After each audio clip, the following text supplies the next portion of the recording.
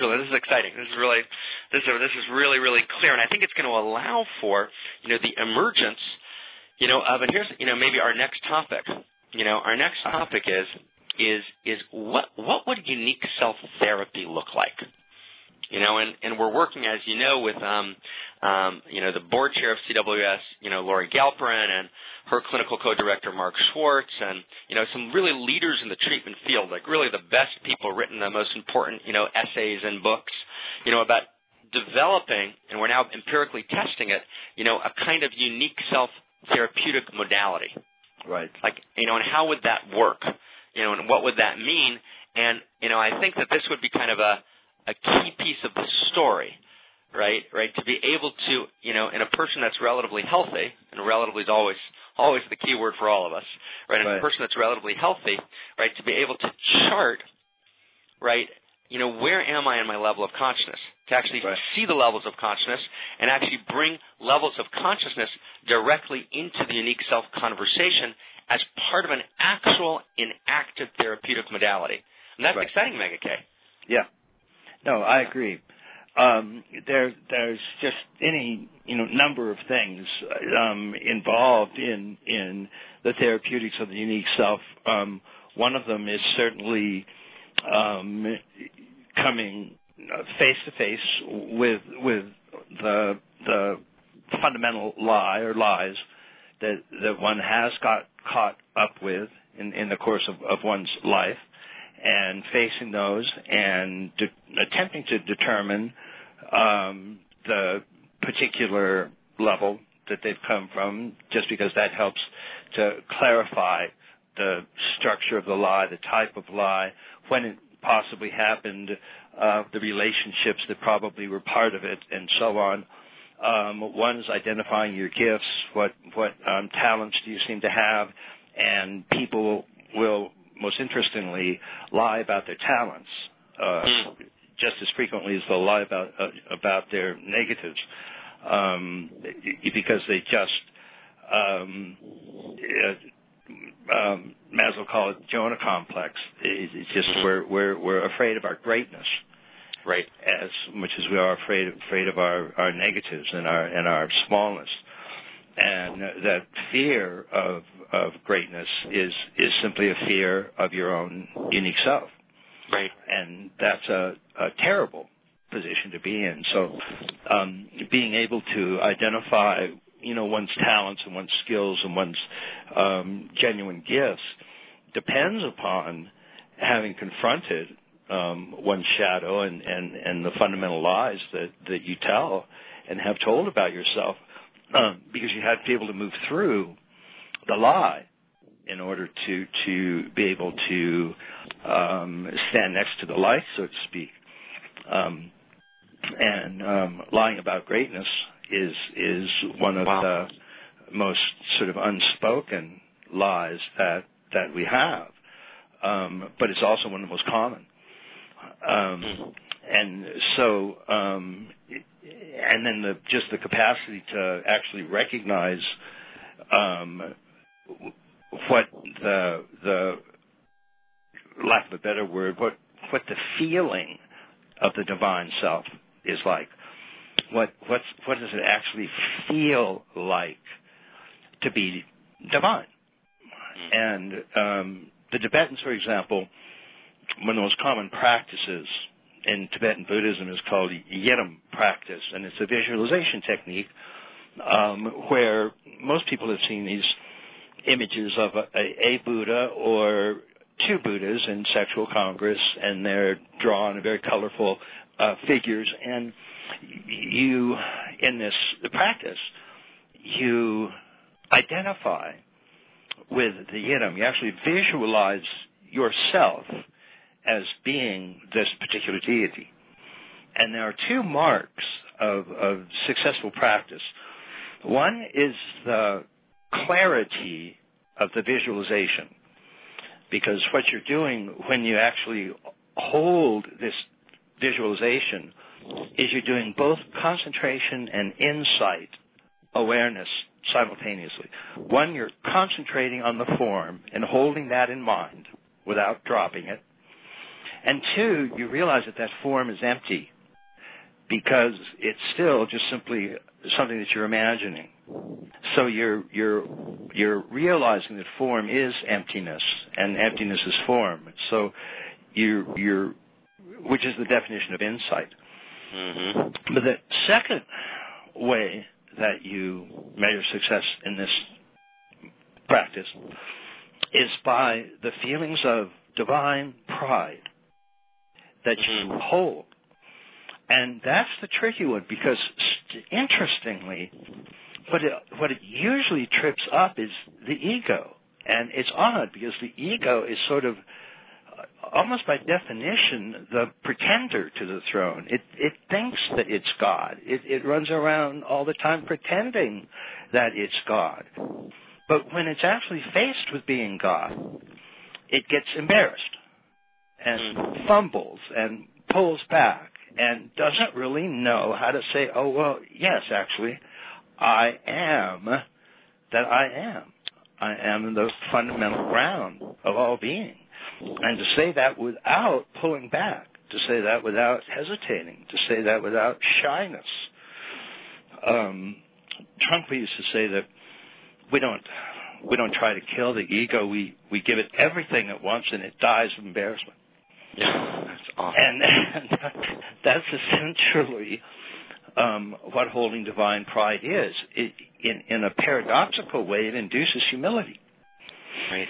And so, being able to spot one's lie, being able to spot one's talents, being able to spot one's divinity are among just a small handful of the items that you want to work with when you're working with the unique self. And the unique self plays an important role in all of those.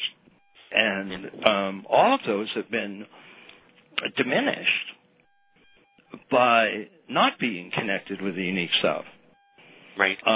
Because at the very least, what it's been connected with is just egoic capacities, and so it's some conventional self that is being discussed, and divinity, infinity, is being left out of the equation entirely.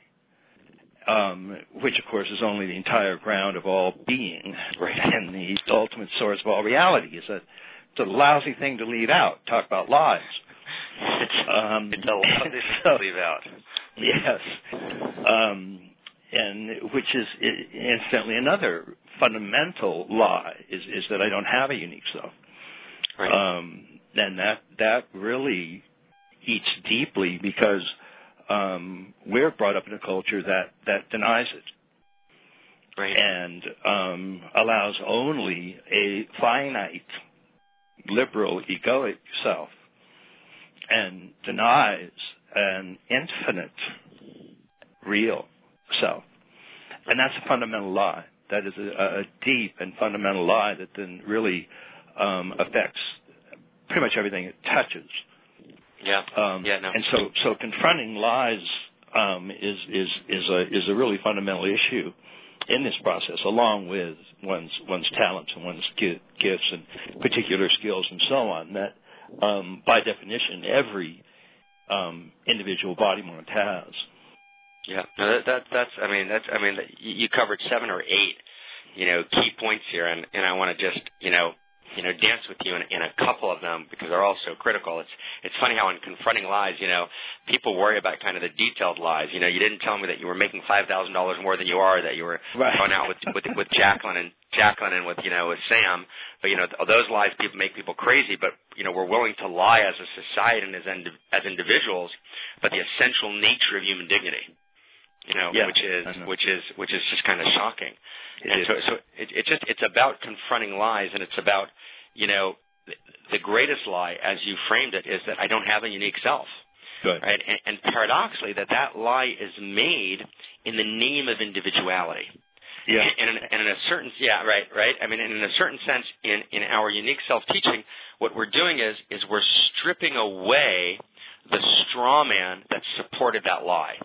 Right. In other words, what supported that lie in Western culture is well, the Enlightenment teaching of the infinity of self was about a kind of no self, was about a kind of true self. Total number of true selves, as you always cite, are one, right? But that means that I'm lost, right? And since this Enlightenment teaching doesn't understand, that I'm actually a higher individuation, I'm actually individuated beyond ego, so we can't accept the Enlightenment teaching. What unique self does is actually strip away, that canard and actually reveal, right, that actually the great teaching of emptiness and form being one actually holds profoundly the infinite, unique dignity, right, of every person as an irreducible expression of essence. And so now there's no more place to hide. We actually get for the first time to claim not only our inalienable right, but our inalienable joy and obligation, which is, that I am a unique self. Right. That I'm an infinite expression, unique of essence, unlike, any that ever was. And then what comes online is what you describe emerging out of Tibetan Buddhism as divine pride. Exactly. And that's the divine pride. And really the teaching on divine pride then becomes, and it's wild, Mega K. Almost every conversation, that's why I enjoy them so much, is that we're just charting new ground, right? In other words, that divine pride becomes a core unique self practice. The Tibetan Buddhist divine pride practice and the Yidam, YIDM, for those listening, the Yidam visualization, right, techniques become forms, of actually, accessing a felt experience, right, of my unique self. And although within Tibetan Buddhism, as we've talked about earlier, it's not completely clear whether we're talking true self or unique self. We've tried any number of dialogues to superimpose unique self, on that, eternal drop, that exists in those texts. But, at the same time, we've affirmed unique self as an evolutionary emergent. But clearly, we can, from in an integral mode, in a trans lineage path practice, we can borrow the divine pride and Yidam practices, right, and infuse them with the unique perspective, unique self-understanding, and these become then essential spiritual practices. Yeah, definitely. And again, there's a real paradox about divine pride, and that is that in its wake, it brings this whole atmosphere of humility. Yeah. And which is one of the real paradoxes about spirit, and one of the fundamental things that we sort of learn in Metaphysics 101 is that any statement about spirit is going to be paradoxical, right? And not contradictory, but paradoxical. The contradiction is one statement which is true, and its opposite is false. And a paradox, we have two opposites, both of which are true, right? And it's been said that a paradox is the truth standing on its head to get attention. And that's what it has here, because what has to happen for you to discover a divine pride is you have to discover the true and unique self, and in order to do that, you have to transcend the egoic self. Right. And the egoic self is the pretender to be divine, and that doesn't fundamentally believe it. It simply pretends it. It's part of the lie that the ego is. It's part of its Atman project, where it unable to attain God directly, substitutes itself for God, and wanders around in that way until it's actually caught up with the desire to, well, show me this. Let me see you. Be God. Yeah. Whereupon it tends to wither. And that's what happens with the correct practice of divine pride, is that you start to, in feeling through to this divinity, you really do start to transcend the merely separate self. And that opens the whole door of infinite awareness to the self. And that's then just a completely different world. Yeah. And profound to the core. Profound, completely different from the world, and profound to the core, and this idea, right, of what you've called the Atman project, and I called it pseudo eros, It's the kind of, but it's the same basic understanding. Where you're not in Eros, you're in pseudo-Eros, right? You're not actually in Atman as Brahman, you're in this Atman project in which the ego is pretending to the throne, or as the Sufis say, the servant is pretending to be a king, right? But here's the interesting thing, Mega K. In other words, if there wasn't unique self, if unique self wasn't the nature of reality, the ego would have no chance of pretending. And I think it's an important, simple, but powerful point. In other words, if the nature of reality was true self, if emptiness wasn't form, meaning if it wasn't true that every true self has a unique perspective, which means that uniqueness is an ineradicable and irreducible part of reality, and that's actually, what Nagarjuna intuited and what we've unpacked through unique self in its evolutionary emergent form, bringing, a whole bunch of postmodern insights on perspective, into the mix. But if it wasn't true that unique self is the nature of reality, the ego would have no chance. And it's the reason the ego has a chance is because the ego is hijacking the actual reality of unique self. Yeah. Right? It's pretending to be unique self. If ego was pretending to be true self, right, everyone would recognize it immediately. That's not true self, that's the ego. Right? But the ego is pretending to be unique self, and the ego's very existence and the power of its pretending points to there being a higher order clarified version of ego, which is post-emptiness, which is unique self.